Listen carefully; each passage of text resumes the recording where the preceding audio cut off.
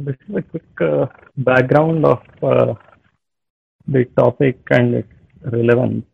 So, yeah, nation state as a concept, we know it's more or less it has become default. Most of our recent articulations have also been around that, but uh, it's a fairly recent concept. It came about in the recent centuries, and it rose to prominence, especially with the rise of the West as and the Western powers as the dominant world powers. But we can say it's not an eternal model. It's neither perfect nor universally applicable. And in the last century, the Eastern civilization started decolonizing India, China, Japan, and as the Eastern civilizations strengthen and consolidate, they started seeking a more suitable model for them that aligns to their own aspirations, a state and a nation that reflects their civilizational ethos. And all these civilizations are predominantly dharmic in nature, uh, whether or not they use that word explicitly, but we can relate to, most of them can relate to the concept that underlies it, dharma, dhamma. And intrinsically, they seek a dharma raja, whether they articulate it that way or not explicitly. And most of these civilizations have currently, adopted alien states following the dominant models. But their craving to express their aspirations and create for themselves better models has started becoming visible of late. So a future statecraft, if we are going to discuss, that is going to derive more from Eastern civilization ethos. And in that sense, Dharmarajya is something of future. It is going to be there. It's not just that the Indians crave or some subset of Indians crave. It is something innately a lot of civilizations and vast majorities of them are going to, push for and crave to realize. At the same time, Bharat cannot wait on all of them. We will need to define for ourselves our Dharmarajya. Bharata has to, in fact, pioneer this by virtue of our own tradition. So this is the background from which I want to see the topic. A brief introduction, then a contrast between the constitution and Smriti, Rashtra Rajya and the nation state. And then trying to project how a dharmic constitution or Smriti would look like for future. And the nature of a Dharmarajya, and then conclude. So, Dharmarajya as a term, I don't know that being a very dominantly heard term these days, or even a few decades earlier. But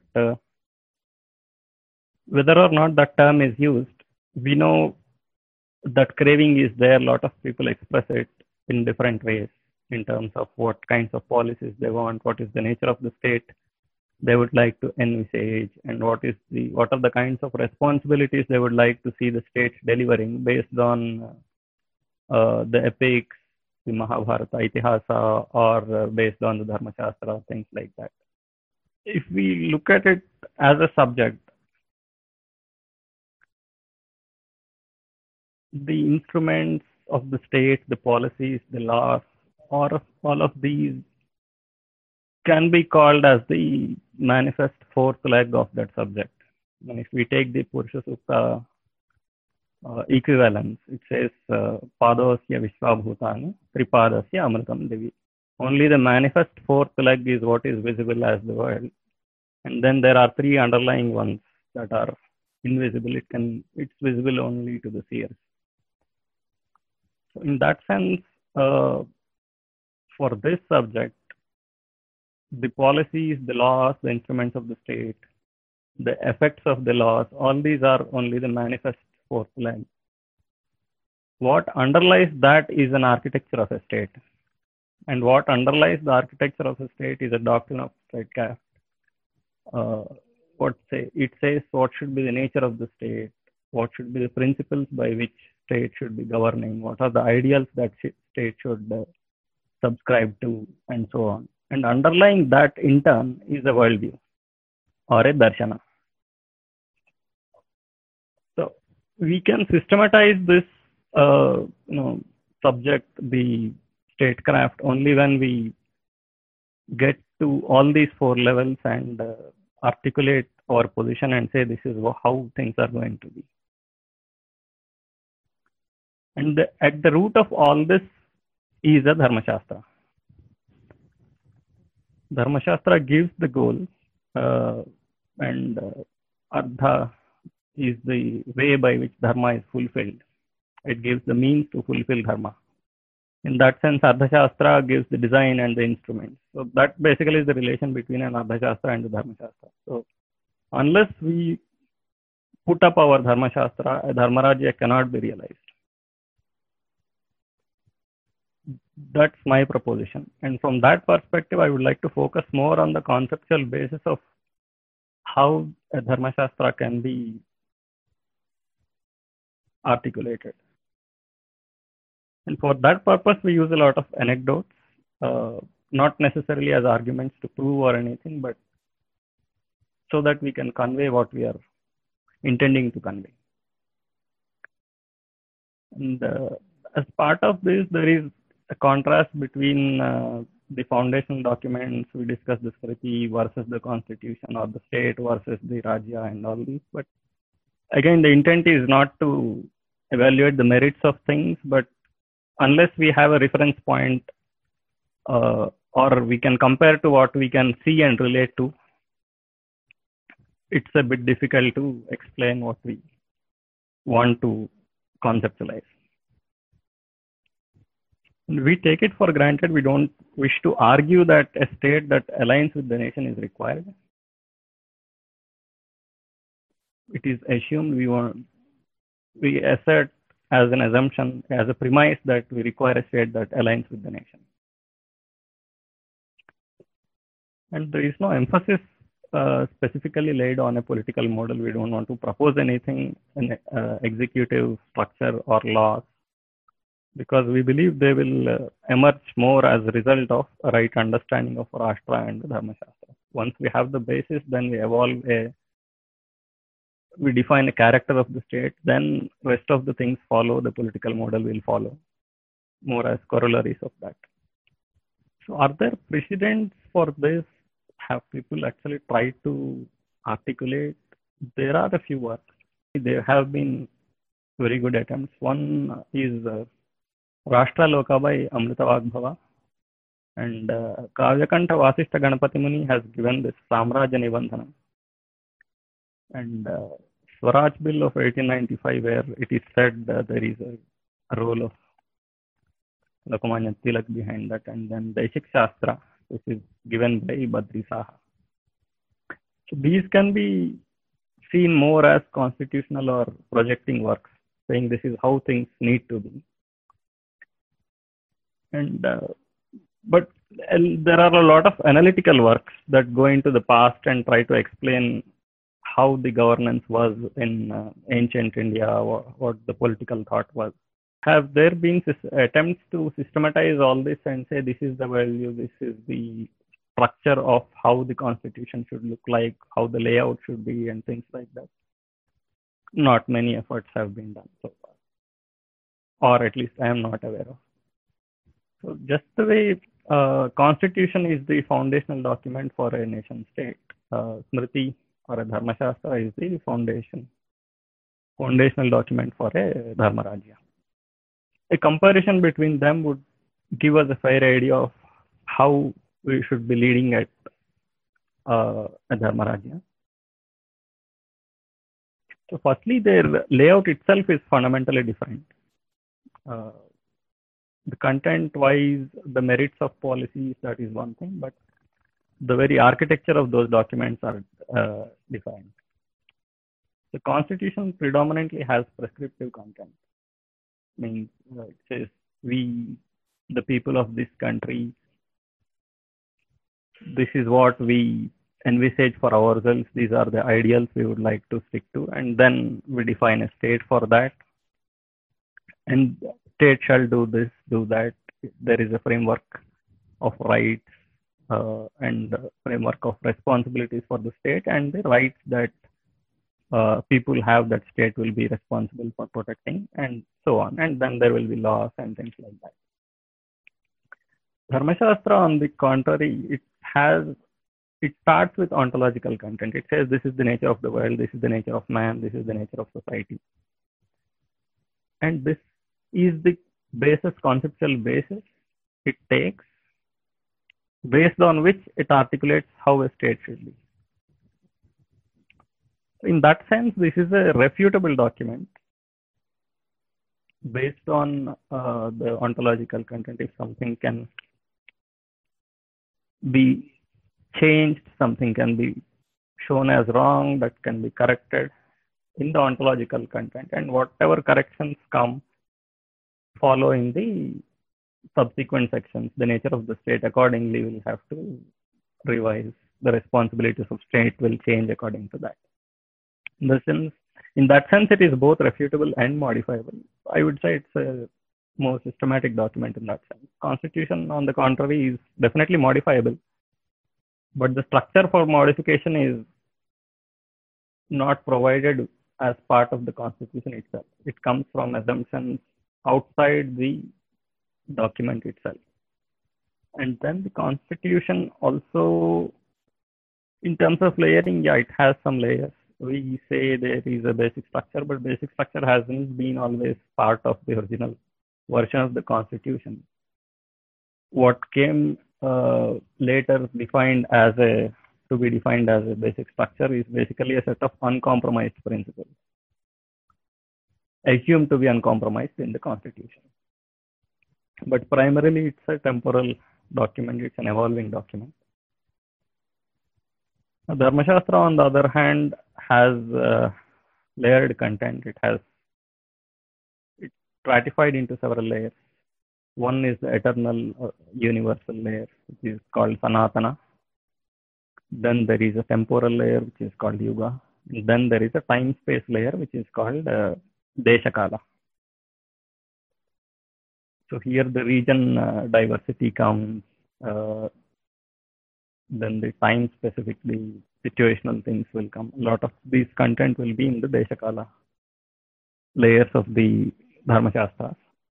In terms of applicability, it's known the Constitution is given for a nation state. So the state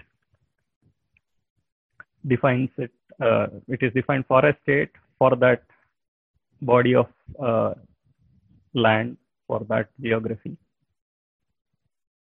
In a Dharmashastra, there is a distinction between the law of the land from the natural and universal righteous order.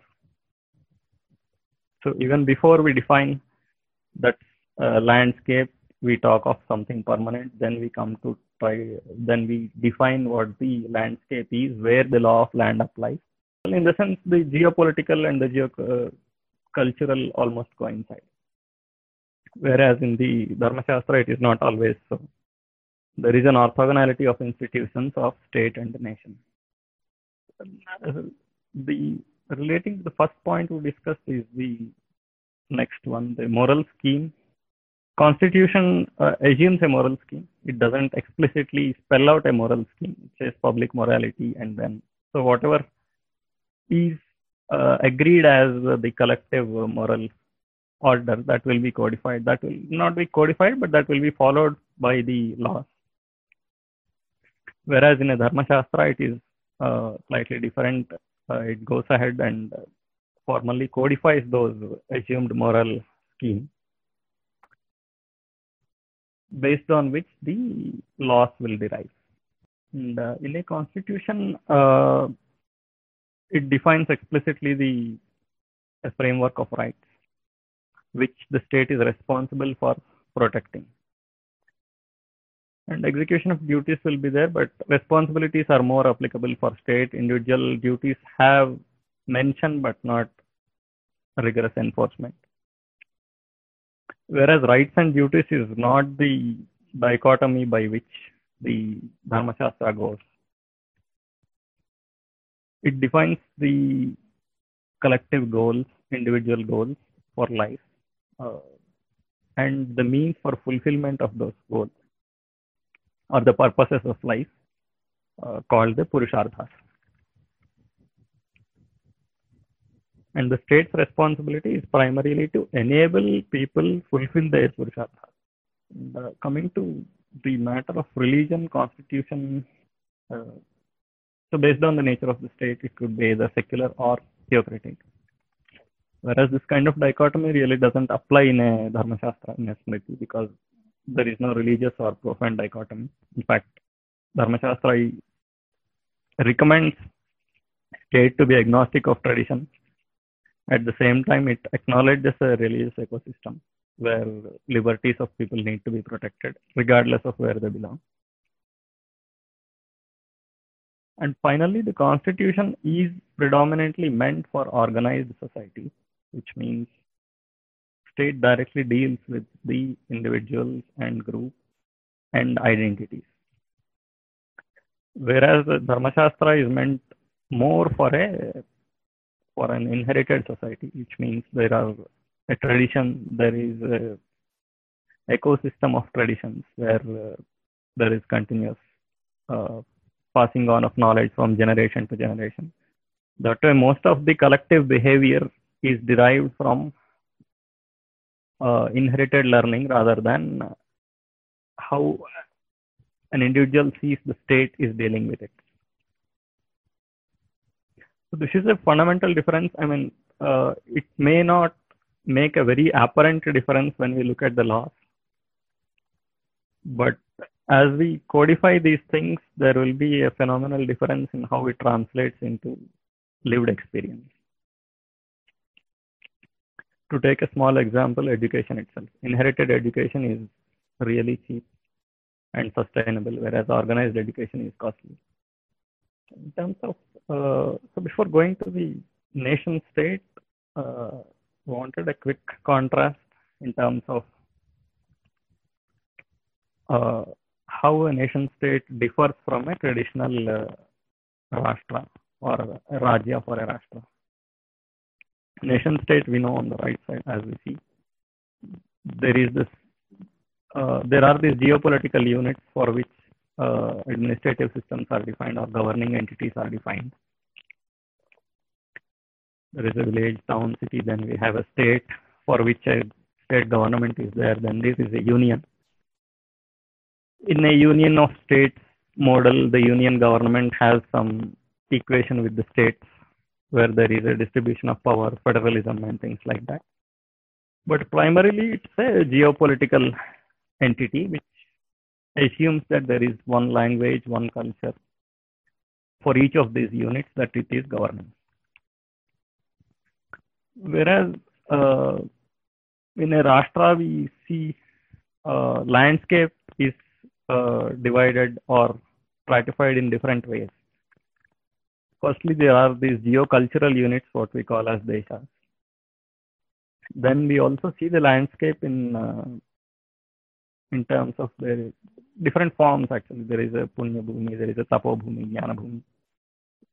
Different kinds of categories in which we see the land, based on which we create centers for excellence there.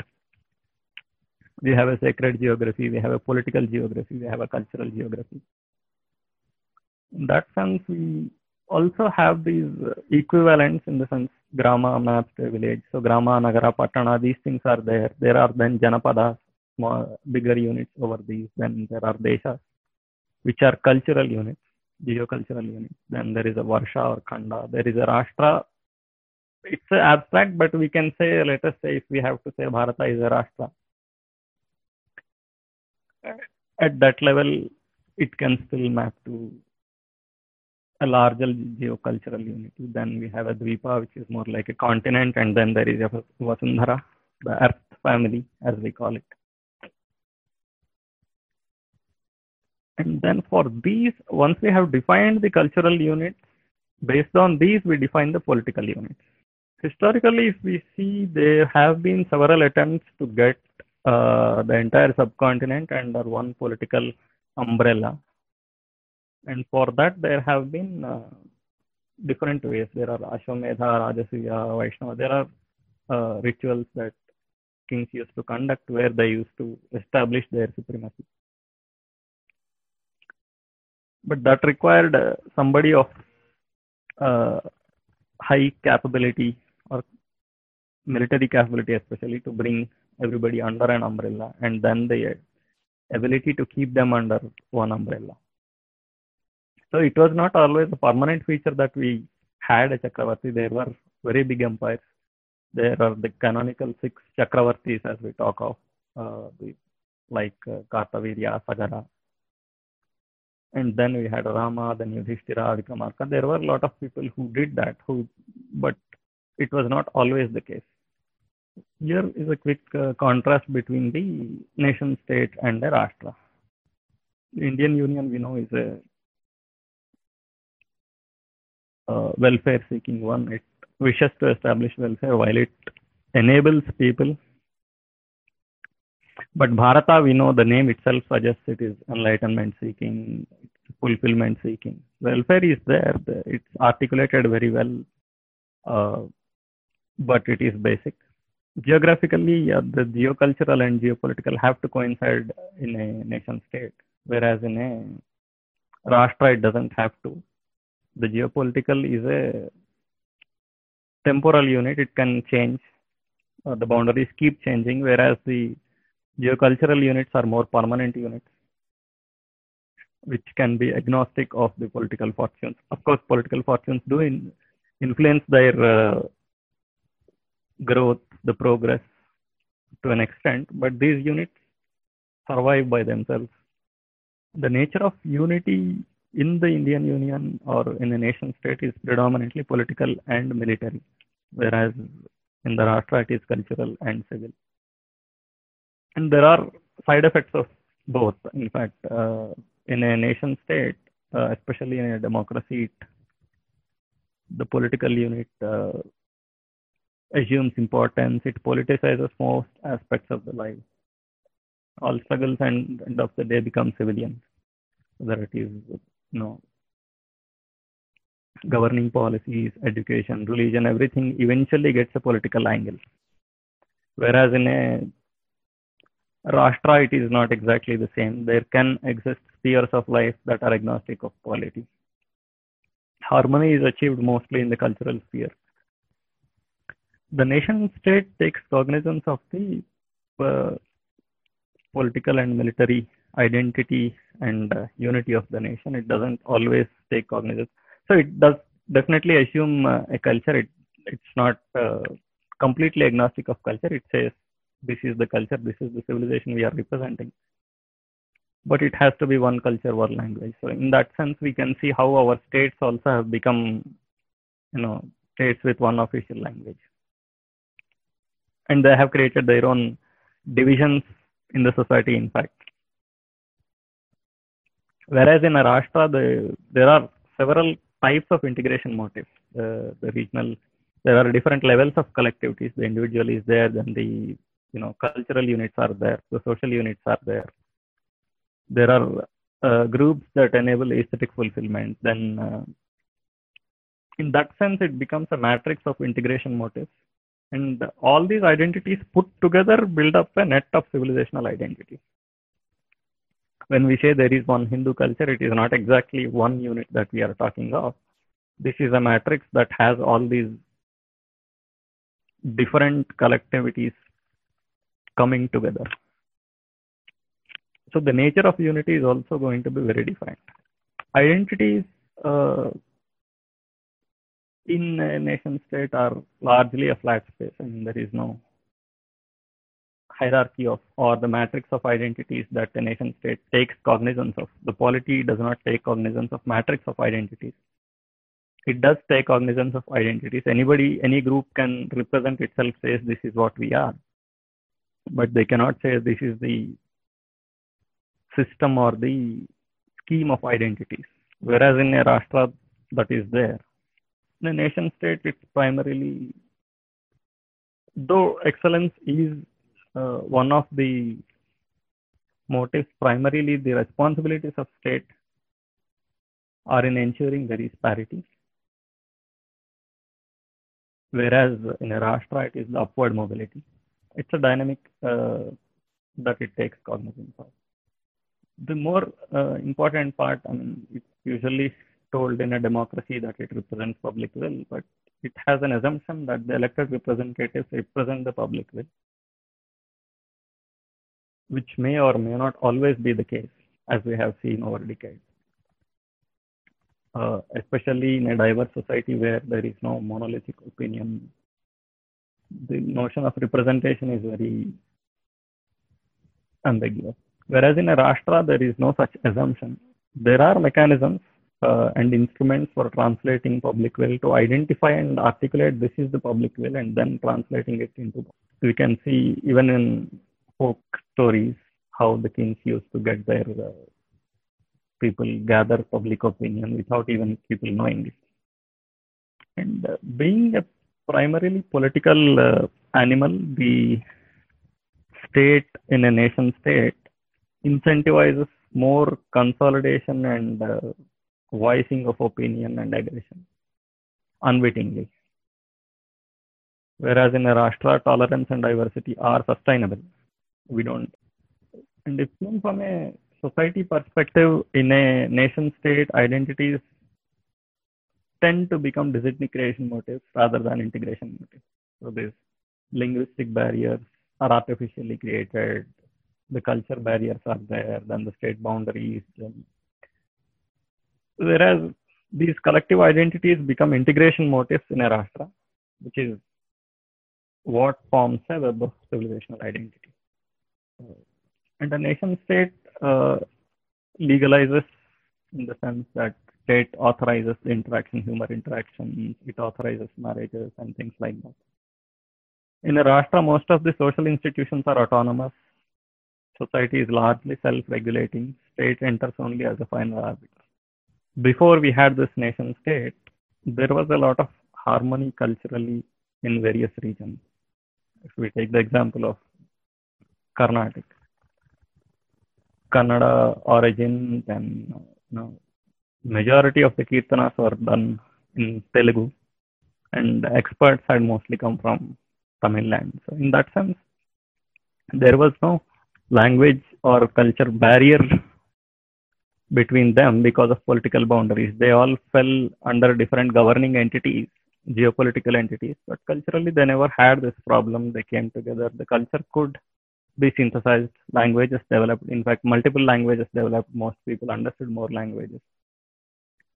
But once the geopolitical barriers came and they started formalizing one language, one culture, all these started becoming disintegration motives.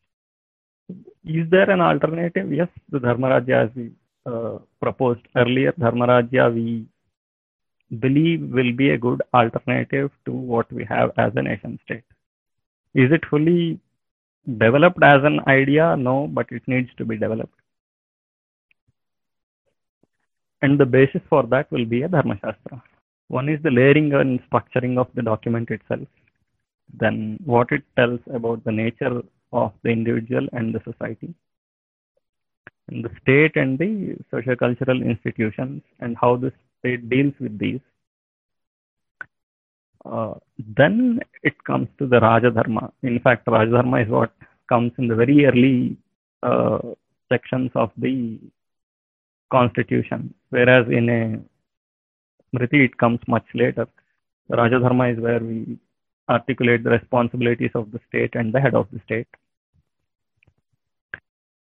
Then the moral scheme, in fact, moral scheme partly comes ahead of Rajadharma, and then part of it comes later as it discusses the legal matters, the justice and penalty. Though jurisprudence is not primarily what we want to discuss today, as a case in point, we can demonstrate how different it might look like in a Dharmashastra from a constitution. If we want to use the word basic structure, what would be contained in a basic structure? would be the unchanging principles and the universal order. This more or less is the Sanatana layer. So it would discuss the consciousness qualities, the sattva, rajas, tamo gunas, and the guna karma, the principle of action or the dharma and the karma, the nature of dharma, the nature of action, and then the human craving for fulfillment, the nature of human, nature of man, then what kind of cravings a man has if he has this nature. To take an example, we say man has wants, man has needs, and then these needs to be fulfilled for happiness, and then these are all assumed in a constitution. These are not explicitly stated. These are stated in different theories, and then in constitution they become visible as policies based on these assumptions. Whereas in a Dharma Shastra we explicitly discuss these. We say man could be having these three qualities. Then his attributes are there, then his craving is there, then his action is there. If these need to align, if they align, he has best results in life. For them to align, we need this kind of institution. That's how it systematically proposes what it wants to legalize. Then it discusses the nation's defining features, the geocultural units, the landscape primarily, then the units within that, the desha as we call it, and then the social institutions. Then it defines a governing entity for the nation. It defines the law of the land. It first defines the land where the law of the land applies, then the law of the land. As the name itself says, Dharma Shastra, its main purpose is to explain the nature of Dharma. And the best source of this, apart from Dharma Shastra, though they are also called Dharma Shastra, in fact, Mahabharata, the Itihasa is there. And various places in the Purana, we have very good illustrative examples where the chiefs go to the kings and ask them questionnaire. There is a standard questionnaire. Usually they ask, are the people, innocent people, fearlessly roaming around? Is there enough fear in people, in the criminals, to commit the crime? There is a fairly standard set. Most of these instances we can come across. That gives us one good idea of how Rajadharma is seen. But this is ahead of that, and Rajadharma is instantiated as one role of one entity in the entire society. Before that, the Smriti discusses the nature of the Dharma in general, which is basically what are the principles, primal principles, what the nature is, what the world is, how the world has come into existence, what is the purpose of that, and then what is the purpose of life. So here the consciousness qualities is Sattva, Rajas, Tamo, the three qualities that enable the different kinds of phenomenal experiences of humans that they are discussed. One assumption that is made here, because it is ontological, is that nature is our teacher and our trustee. We derive all the lessons from nature. When our institutions are founded on principles closest to the nature, we believe that the society can evolve by itself rather than being organized into doing something. Society can self-regulate and evolve as an organism. And in that sense, it will be resilient as well as it can evolve into a more civilized order incrementally. So some of the principles we take, from lessons we take from the nature. One example is complementarity. There is a balance that is created when we enable multiple entities, groups, or tendencies in the society.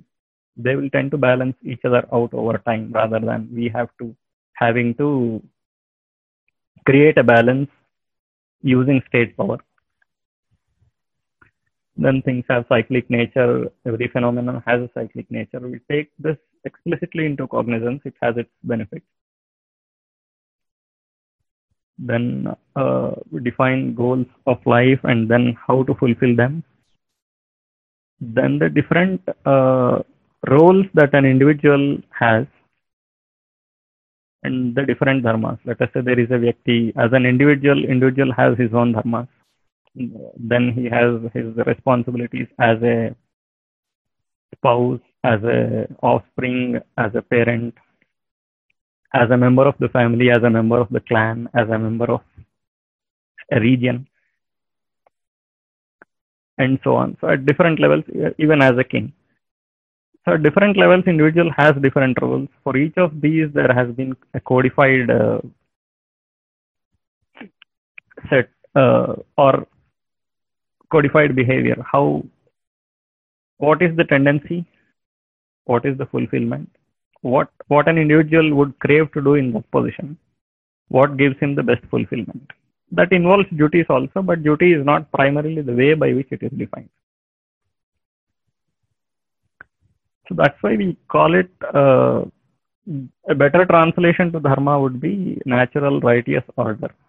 It is the intrinsic nature of the being. It's not an imperative. And if we have to contrast it, the Kantian categorical imperative, it's not universal in that sense, but it is universal by virtue of it being present everywhere. There is a universe has an order. The cosmic order is called the Rita. And then the same principle is operative in every being, which is dharma. So it is still universal, but it is yet not universal. It needs its own contextual treatment. So if we have to state an equivalent imperative or equivalent to imperative, dharma is basically about knowing one's true nature and being true to one's nature. And based on these roles and these cravings, the collectivities are designed. The different collectivities or the institutions are vehicles meant for fulfillment of individuals. And they bring about the harmony between the micro and the macro. In that sense, by fulfillment of roles and cravings at different levels, people are fulfilling their dharma at different levels, and that's how dharma is actually building from the bottom, from the smallest unit to the largest unit, rather than getting enforced from the top to the down. This is how probably pictorially we can represent how the institutions might look like. There is the micro at the bottom, where the individuals are there. Each being has its own nature. There are purusharthas, there are fulfillment. And there is a dharma, the operating principle of each being. Then at the top, we have the cosmic view, where there is the Rita or the cosmic order. So all the abstractions or the concepts that apply universally are articulated there. The pantheism is there, the causation principles are there, or theories of causation are there, or the concept of Varna is there. It's basically on what is universal. And then we have, between these, we have so many collectivities that are trying to harmonize the individual through at different levels with the highest level or the universal. So for that, in the center is the hierarchical structure, power structure, that is the state or the Rajya. Three primary elements. One is the head of the state, obviously. Then the Mantranga is there, which is the visionary body. Then we have the Amatya or the executive body. These three, if we have to take, in a Shastra equivalence, these three more or less represent the three kinds of power: the will, knowledge, and the action. Head of the state represents the will. In a democracy, he represents the collective will of the people. In a monarchy, he represents the divine will or whatever it is. And then on the left, we have what is continuous across time. So the sampradayas or the traditions, they are the streams that come uninterrupted, and they are the sustaining entities. They are the bedrock of the civilization. And on the right, we have a stratified yet non-hierarchical social institutions that the individual relates to. At the bottom, if we see, the individual relates to the The smallest unit of collectivity an individual relates to is a family. Then there are clans, there are occupational units, there are cultural units, there are different levels of units. These don't necessarily become a hierarchy of granularity. It's not necessarily that each of these units has to be part of something bigger, which is in turn part of something bigger. They form a network. The best example is Jati versus Desha. Desha can have many Jatis, and Jati also can span many Deshas. So if we don't take cognizance of this fluidity, we tend to see them as rigid units, and then policies that come out of those would suffer those side effects. So Smriti does not explicitly articulate these, but what it does is it assumes that these naturally exist. It doesn't say what all kinds of collectivities exist. It explicitly states what exists at the micro and the macro level. Anything in between is temporal, it can change. Those units will change, the nature of those units will change. They are not the primary focus, though the content will be there. As Smritis evolve from time to time, that content is liable to change. But what does not change is the nature of the individual and the nature of the universe. And once it generalizes the human aspirations, it becomes very easy to articulate what is required for the state to enable these. And Smriti usually has a policy. I mean, it's not very articulated, but it has a policy to trade off the temporal with the permanent. The permanent should not suffer, that is primary. But at the same time, situations come because of which the permanent is temporarily compromised to give precedence to a temporary principle. A Deshakala exigency might take more precedence. And the most important thing here is it tries to incentivize human effort and aspiration towards excellence and upward mobility. The idea is that each individual ultimately needs to fulfill himself, excel himself. And collectivities are vehicles. That way, collectivities also become vehicles for excellence. And identities are not incentivized. It's not identity, but all identities are in-phased or inward-looking. Whether it is the tradition, whether it is the clan, whether it is the occupational unit, these look at excelling within themselves rather than these are becoming identities that give an individual bargaining power with other units. Of course, they give, but that's not their motive.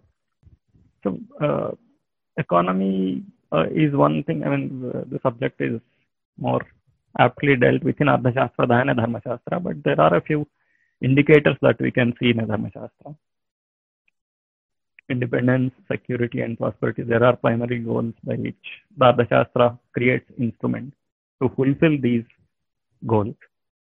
One of the advantages we have, if we look at the institutions, is they give a matrix that is resilient. Any type of collectivity suffers, there are others to balance out and make up for it on a temporary basis until we restore balance. So, and that kind of phenomena kept going on for a long time until the superstructure itself got demolished, if we look at the past. And whenever there has been a recovery from a trough or a, let us say, Wizarding regime has occupied, we have recovered, there are measures to recover, impose temporary correctives, to remove the disabilities, to help the oppressed parts of the society. State has instruments to do that, but they have seldom resulted in any discrimination or anything.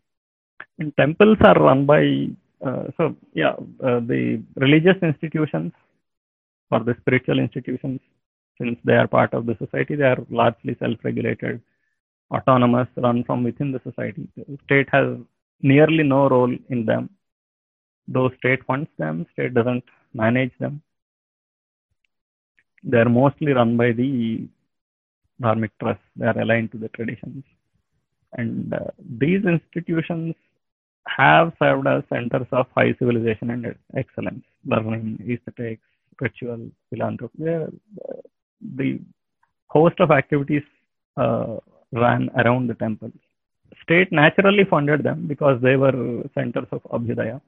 Though we don't have an explicit word called religion here, we had, in fact, to an extent, we still have an ecosystem where we have full life cycle of traditions. A lot of traditions came about, they served their purpose, they got dissolved into the ecosystem. And that is possible when we take cognizance of that ecosystem. Instead of dividing, state taking cognizance of these groups and trying to incentivize or giving rights to them. Needless to say, the concept of majority minority doesn't really apply in a diverse society. You have hundreds of groups, hundreds of traditions, calling one as majority. By artificially grouping a lot of things doesn't make a lot of sense. And these traditions thrive mostly through, they mutually enrich each other, they engage with each other. And there are set rules that everybody accepted for that engagement. And that is not decided by the state. That was that organically evolved from within the ecosystem of these traditions. And each tradition, needless to say, is infaced for practices. Though they had their missionary element, the infaced nature is what resulted in their excellence. And state does not grant any explicit right to propagate. Right is only to practice. Propagation is a result of the credibility we earn through the system. And there are ways to establish one's merit and credibility. The state in that sense is you can say, Sampradaya Nirapeksha Dharma Raja. Basically, agnostic of traditions, but its anchor is still the Dharma. The righteous order is its reference point. And this does not definitely stop the state from acting on deviant individuals or even traditions or groups. So, an entire cult misbehaves. There is nothing that stops the state from acting on it, penalizing it. We have seen Bhoja do it. We have seen Shivaji Maharaj do it.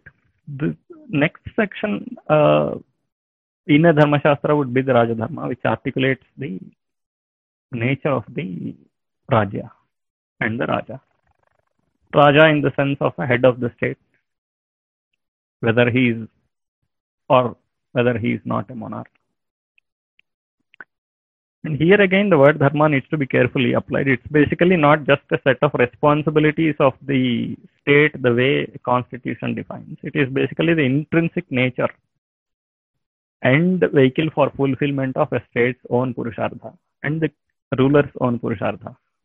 In that sense, what is the fulfillment for a state?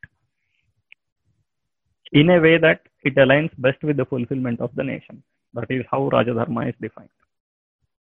And permanent principles for this are defined in the Dharma Shastra. The instruments for fulfilling these are defined in the Artha Shastra. State legislates its own responsibilities and society regulates its own responsibilities. So state doesn't actually try to define what the society, social divisions are or things like that. These are temporal elements. They could be instruments from time to time where the state could act, but they never became part of the Dharma Shastra, which is supposed to be more permanent in nature. State's entry is mostly reactive in matters of arbitration rather than an active monitoring. Some of the principles of the Rajadharma, when we keep coming across, even in folklore, right from Itihasa, the Dharma Shastra, folklore at every level. One is Raja is the Palaka. He's like the parent, he looks after the people. Then Rajasya Moolam Raja, he is the root of the state. If tree is seen as a state, he is the root of it. He's the head of the state, uh, the ministry and executive. These three map to the three kinds of power: the will, power, and action. We can say Icha, Jnana, and Kriya. In fact, a very good instance or example we have citation in the Lalita Upakhyana, where the Maharagni, she is the queen, Lalita Devi, and then her Mantrini or the minister, she is the representative of the power of knowledge. Then there is Dandanatha, the executive or the general. She is representative of the power of the action, the Varahi Devi. The next principle is Yatha Raja Tatha Praja. We would have heard of this so many times, but it's not taken as seriously. I mean, in fact, we can see it today. Whenever there is a good ruler, we can see a phenomenal change in the way people perceive the health of their nation, how good things are going in the country, and they feel themselves responsible towards the society and themselves. Where the state is irresponsible, we also see people being irresponsible. It's never the other way around. We never say that Yatha Praja Tatha Raja. King doesn't behave based on people. Based on the king, the people take liberties or don't take liberties or feel responsible or feel irresponsible. In that sense, it is very important, and tradition has placed a lot of importance in ensuring the right man comes to the top.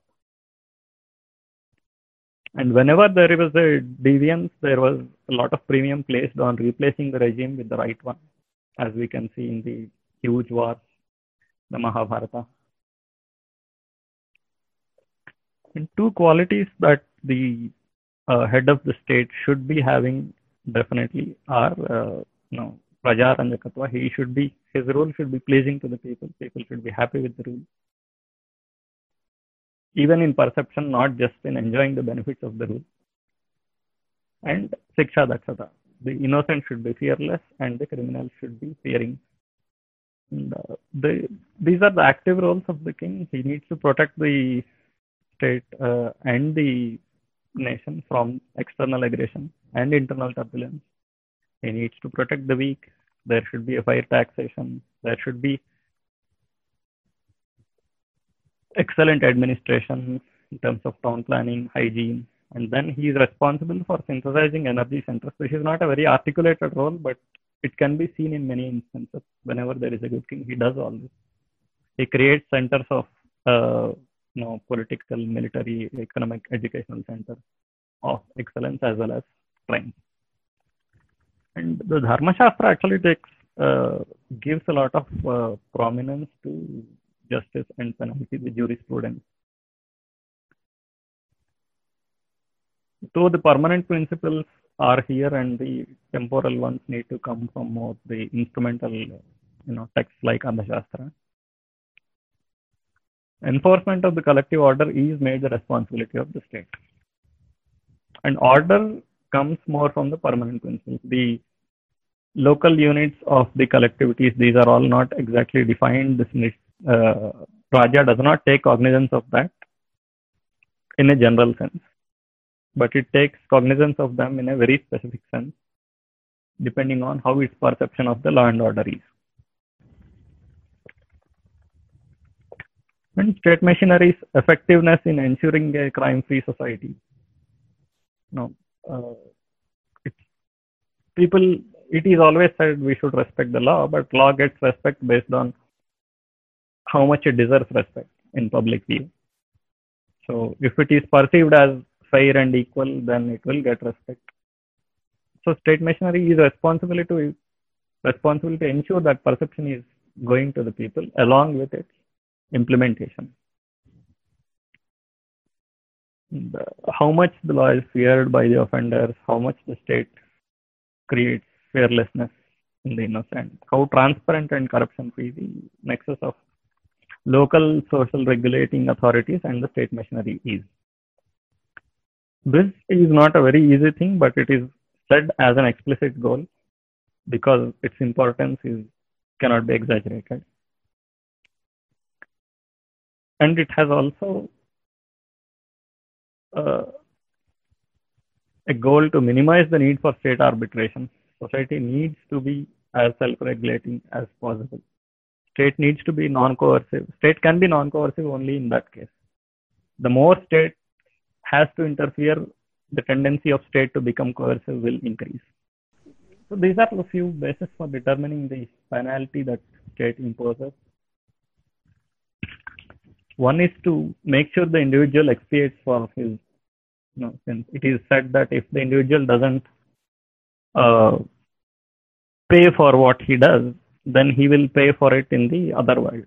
So the king actually is helping in a way by making the individual pay here, and that also ensures deterrence of crime because he's making example of offenders, and that creates fear among the offenders. And there should be a fair proportion of penalty. Realization and transformation in the individual has been called ideal. I mean, there is an effort to show its importance, though it is not a very formally stated. There is no formally stated mechanism for that. Prevention of disproportionate penalty is definitely, because then the king will, ruler will start being seen as a tyrant. There are a few bases for just penalty. One is the nature of the offense, the motive behind the offense, then the position of the individual, and the impact of penalty. This is one thing that contrasts the Dharmashastra from the constitution, where equal penalty is applied in the modern nation state. Basically, if there is an equal penalty between the weak and the strong, let us say a politician and a lower grade clerk, the impact it has on the life of the clerk is huge, and the impact it has on the politician is very little. In that sense, there is very little fear in the powerful. So the position and the nature of the individual is taken explicit cognizance of before imposing the penalty. Now, is this subjective? If this is not objective, how can we ensure fairness? That is the subject that needs to be developed. I mean, it was there, that knowledge was there, but as we develop a text for a new age, it needs to be explicitly stated. The last section is the geopolity.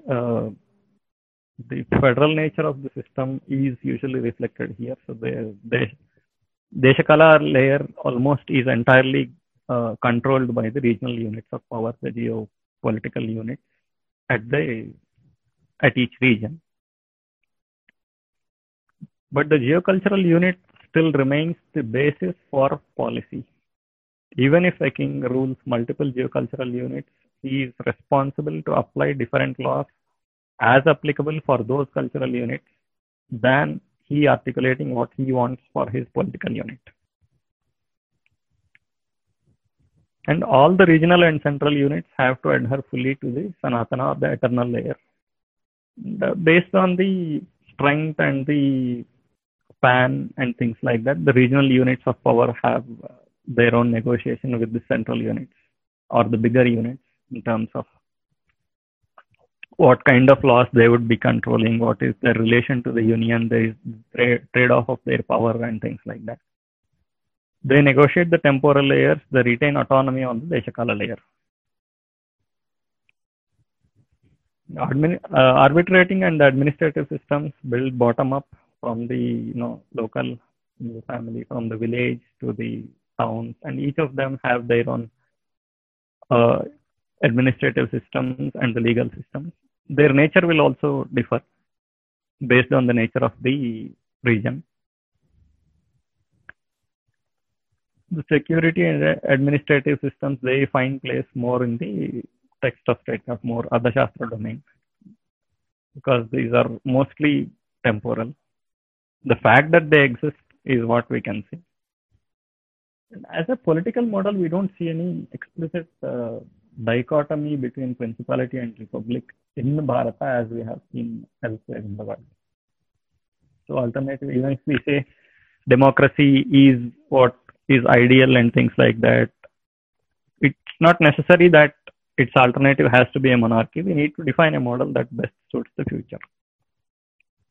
Democracy has also evolved as one stage. It is a default today. It has been an improvement, definite improvement over the previous phases in human evolution, but it can't be said to be the ideal. So future craving of mankind, we will have to evolve a better model than that, and it will evolve in time. But their basis should be these permanent principles. So to conclude, the basis for a Smriti or Dharma Shastra for a new age has to have the understanding of traditional Smritis, not as rule books. They are not imperative, but they are ontological. They are guides to nature. So we need to take that wisdom and apply only that eternal prism, the dharmic prism, to present and the future, so that what we frame will best reflect our aspirations. We have to adopt the permanent nature elements from the older ones. We have to, but we have come a long way. So there is a disconnect also. So the temporal and the Deshakala layers need to be developed almost afresh. And they need to be applied appropriately to the union and the regional units. As part of that, we need to ensure that the state aligns with the nature of the nation, rather than state defines what the nation should be, what the society should be, how it should be. The art given by the state is what is problematic. And state plays an active role in facing external problems. It plays a very passive role in strengthening the institutions of the society. And it invests in Abhyudaya and Nishreyasa of individual and collective. In that sense, we believe developing a Smriti holds the key for the future statecraft evolution of a Dharmarajya. That definitely requires retrieving the Indic traditions from where they are. They are almost in ICU now. They need to come back from a preservation mode into a synthesis mode. They need to generate the knowledge required for future.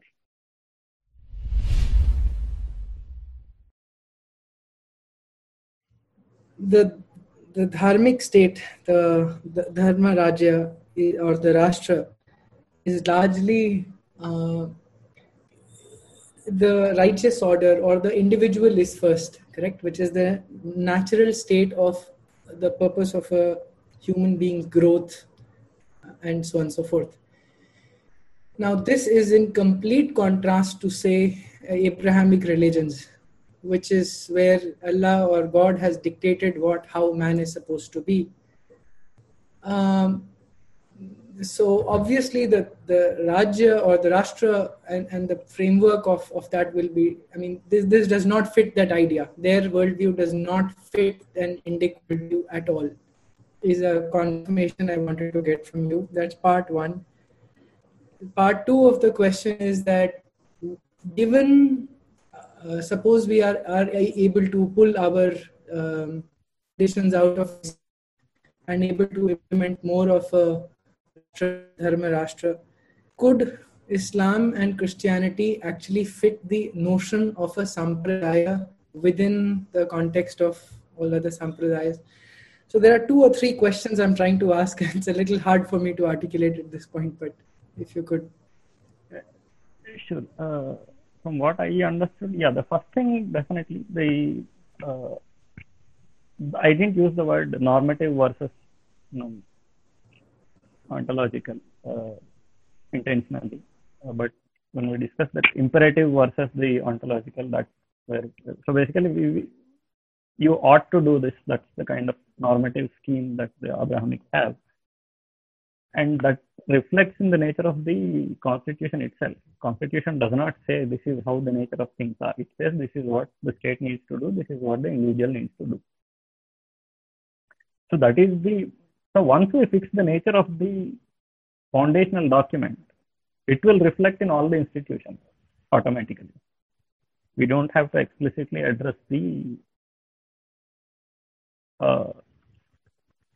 how we codify for the tradition.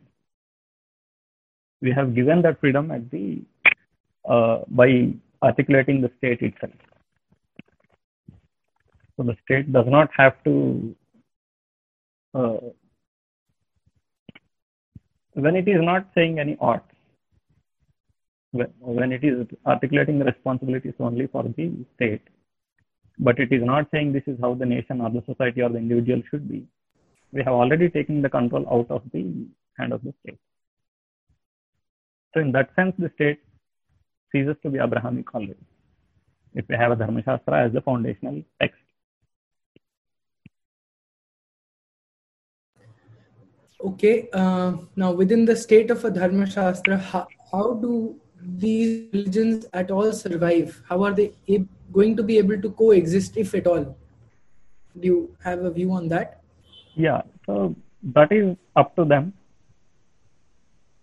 but they need to abide by principles of coexistence. You can coexist with others, you are good. You can't coexist, you have a problem. So we are not telling how you manage it yourself. And that's the difference. Let us say, when Shivaji Maharaj dealt, or when Bhojadeva dealt with different traditions, he did go after them, he penalized them, they penalized them, where they were found deviant according to the native norms. So that is fine. So if the problem today is we incentivize the evangelizing tradition, right? Those that are aggressive are incentivized explicitly by the state. So once that is removed, when propagation itself is not a default right, practice everybody has right. Propagation is something that needs to be earned by credibility. Right? If there is an ecosystem where these traditions are there, they engage in argumentation, credibility gets established. That doesn't need to be monitored by a state. Where people like the argument put by somebody, they will automatically get attracted to it. They will start appreciating it. So if traditions can grow by themselves, it is fine. Where traditions start using deceptive means or aggressive means, violating others' liberties, then the state will come into picture. And state will act more in terms of controlling the law and order. They are not acting to incentivize any tradition, but to make sure they protect the liberties of the people. So yeah, in that environment, you want to survive, you have to change your ways. I mean, we don't say what you need to do, but that's the harmonious way. Very nice talk, and so many clarifications are there in the tables. I have one question, that in Dharma Rajya, how a Rajya deal with another Rajya who has a different kind of language and then food. So how they used to deal with each other? It's always means fighting kind of thing, or it's a very harmonious dealing? Means in present time we can see how the international relations were there. Yeah, so if let us say you take a Vijayanagara or Maratha, I don't think they tried to put their language in all the regions they rule. They took it that each region has its own language, its own culture. And the state that is dealing with all this didn't necessarily try to put its own language, because there is no official language that needs to be imposed on all regions.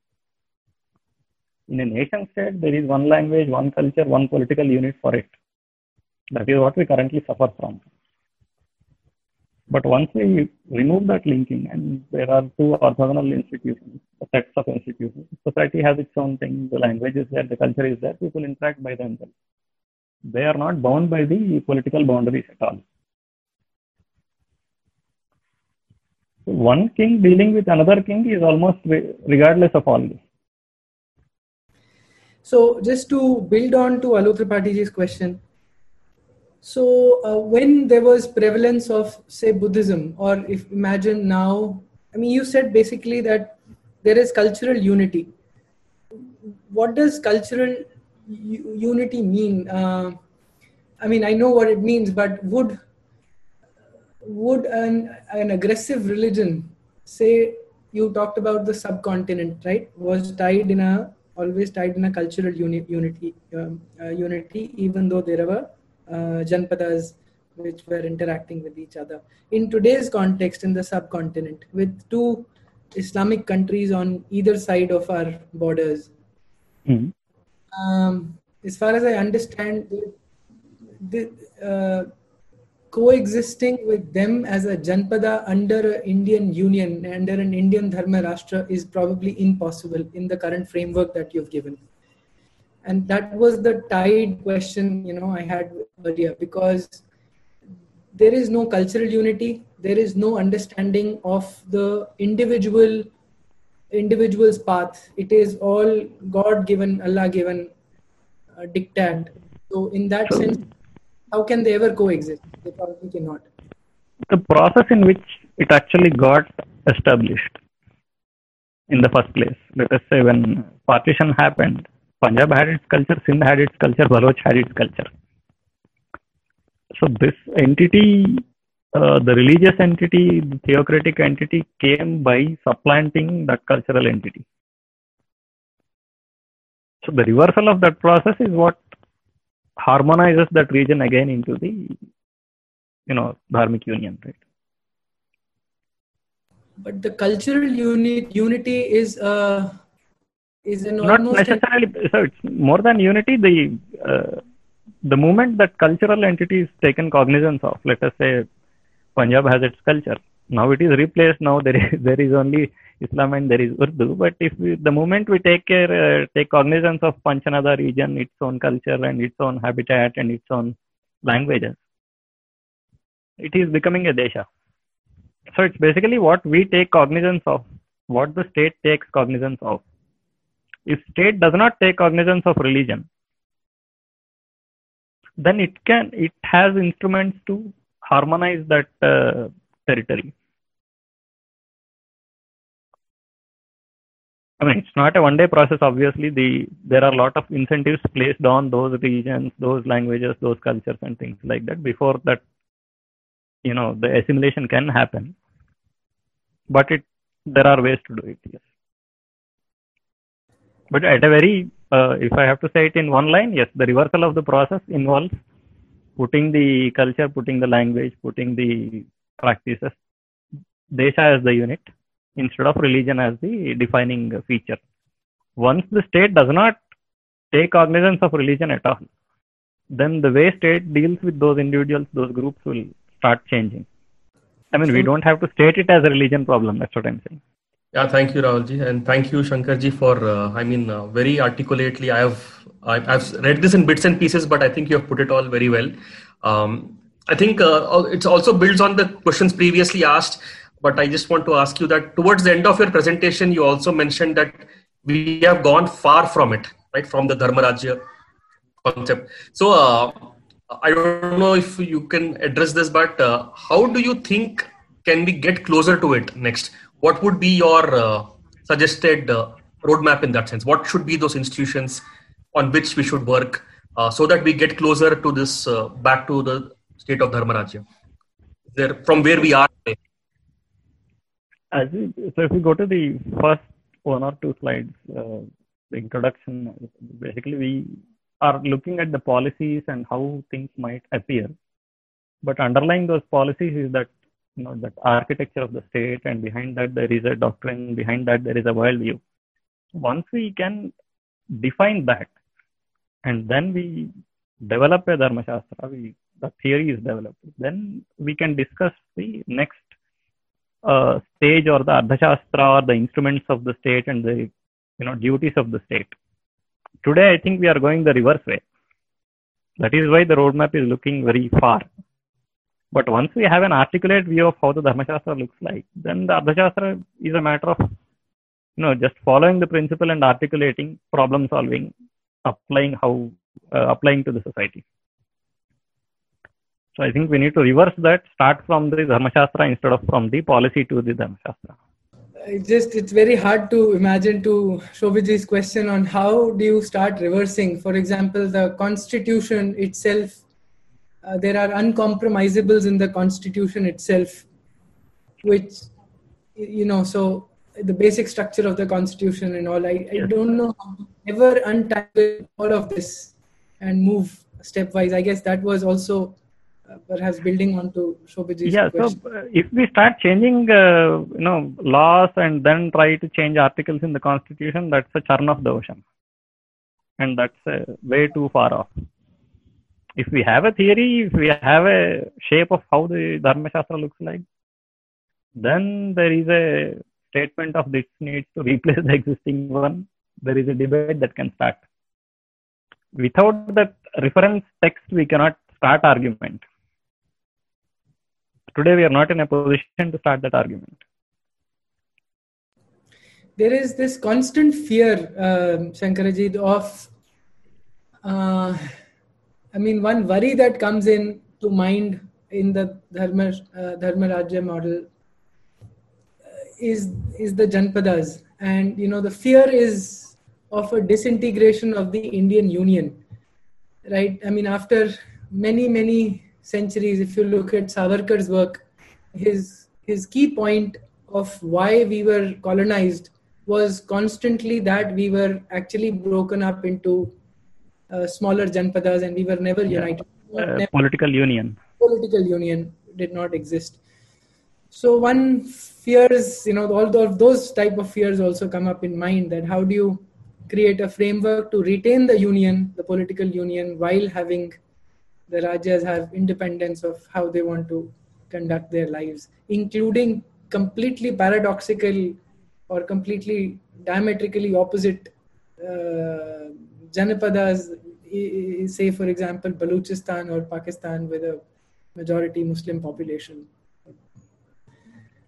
How do you create that and how do you retain? So, political union definitely. So that I agree. We obviously will not go the bottom up. For political, it has to be top down. But we need to orthogonally separate it from the geocultural unit. It has to be bottom up. Once we have enabled the bottom up geocultural and let things build from smaller units, families, clans, regions, deshas, and things like that, geopolitical has to be top down. So as we articulate, earlier it was purely based on the capability of the ruler. If there was somebody who could unify multiple regions, he became a bigger king or a Chakravarti or something like that. That definitely will have to change. That's why I said the political model needs to evolve. I didn't want to state what it should be because political union has to be there. It should be articulated top down. And its negotiation of power with the regional unit has to be part of that Ardhashastra. So one political unit at the center having one military, that is it's a given. There are so many speakers of ours. Dr. Kinrad Elst is here. Mugendra Vinodji is here. Quite a few speakers have gotten together today to listen to your... A privilege to be able to. My question is that if someone is a Chakravarti Raja, then he will manage a Rashtra or Rajya? He will rule a Rajya. And under that Rajya, whatever Desha comes, how many ever Deshas come, that will be his dominion at that point. And his policies will have to be also accordingly, so that regional policies apply the Desha Kala at each unit. And then there are some policies that he will be able to apply for all the regions that he is ruling. Rashtra is an organic whole. It's not something that is ruled. In fact, Raja in that sense is a part of the Rashtra itself. Yeah, actually. So can you justify the things that like Aswamedh Yajna was there? Mm-hmm. So where king explained himself ruling over others. So is it means by kindness or character of the king or by military power of the king? How one Rajya accept the Aswamedh Yajna of other Rajya? It's both. Military aspect is definitely there. And Rajasuya. In fact, Rajasuya was probably less military conflict involved. But military element definitely is there because one who cannot protect his kingdom, even if he is given supremacy, he can't protect everybody. So that one had to prove that capability. There is no doubt about it. It's not a matter of aggression, but it is a matter of demonstrating capability. Yeah. And now I think that equation itself has to go, because if there is a union, people have to, anyway, all the regional units contribute in terms of a common military and all that. So it should not matter much.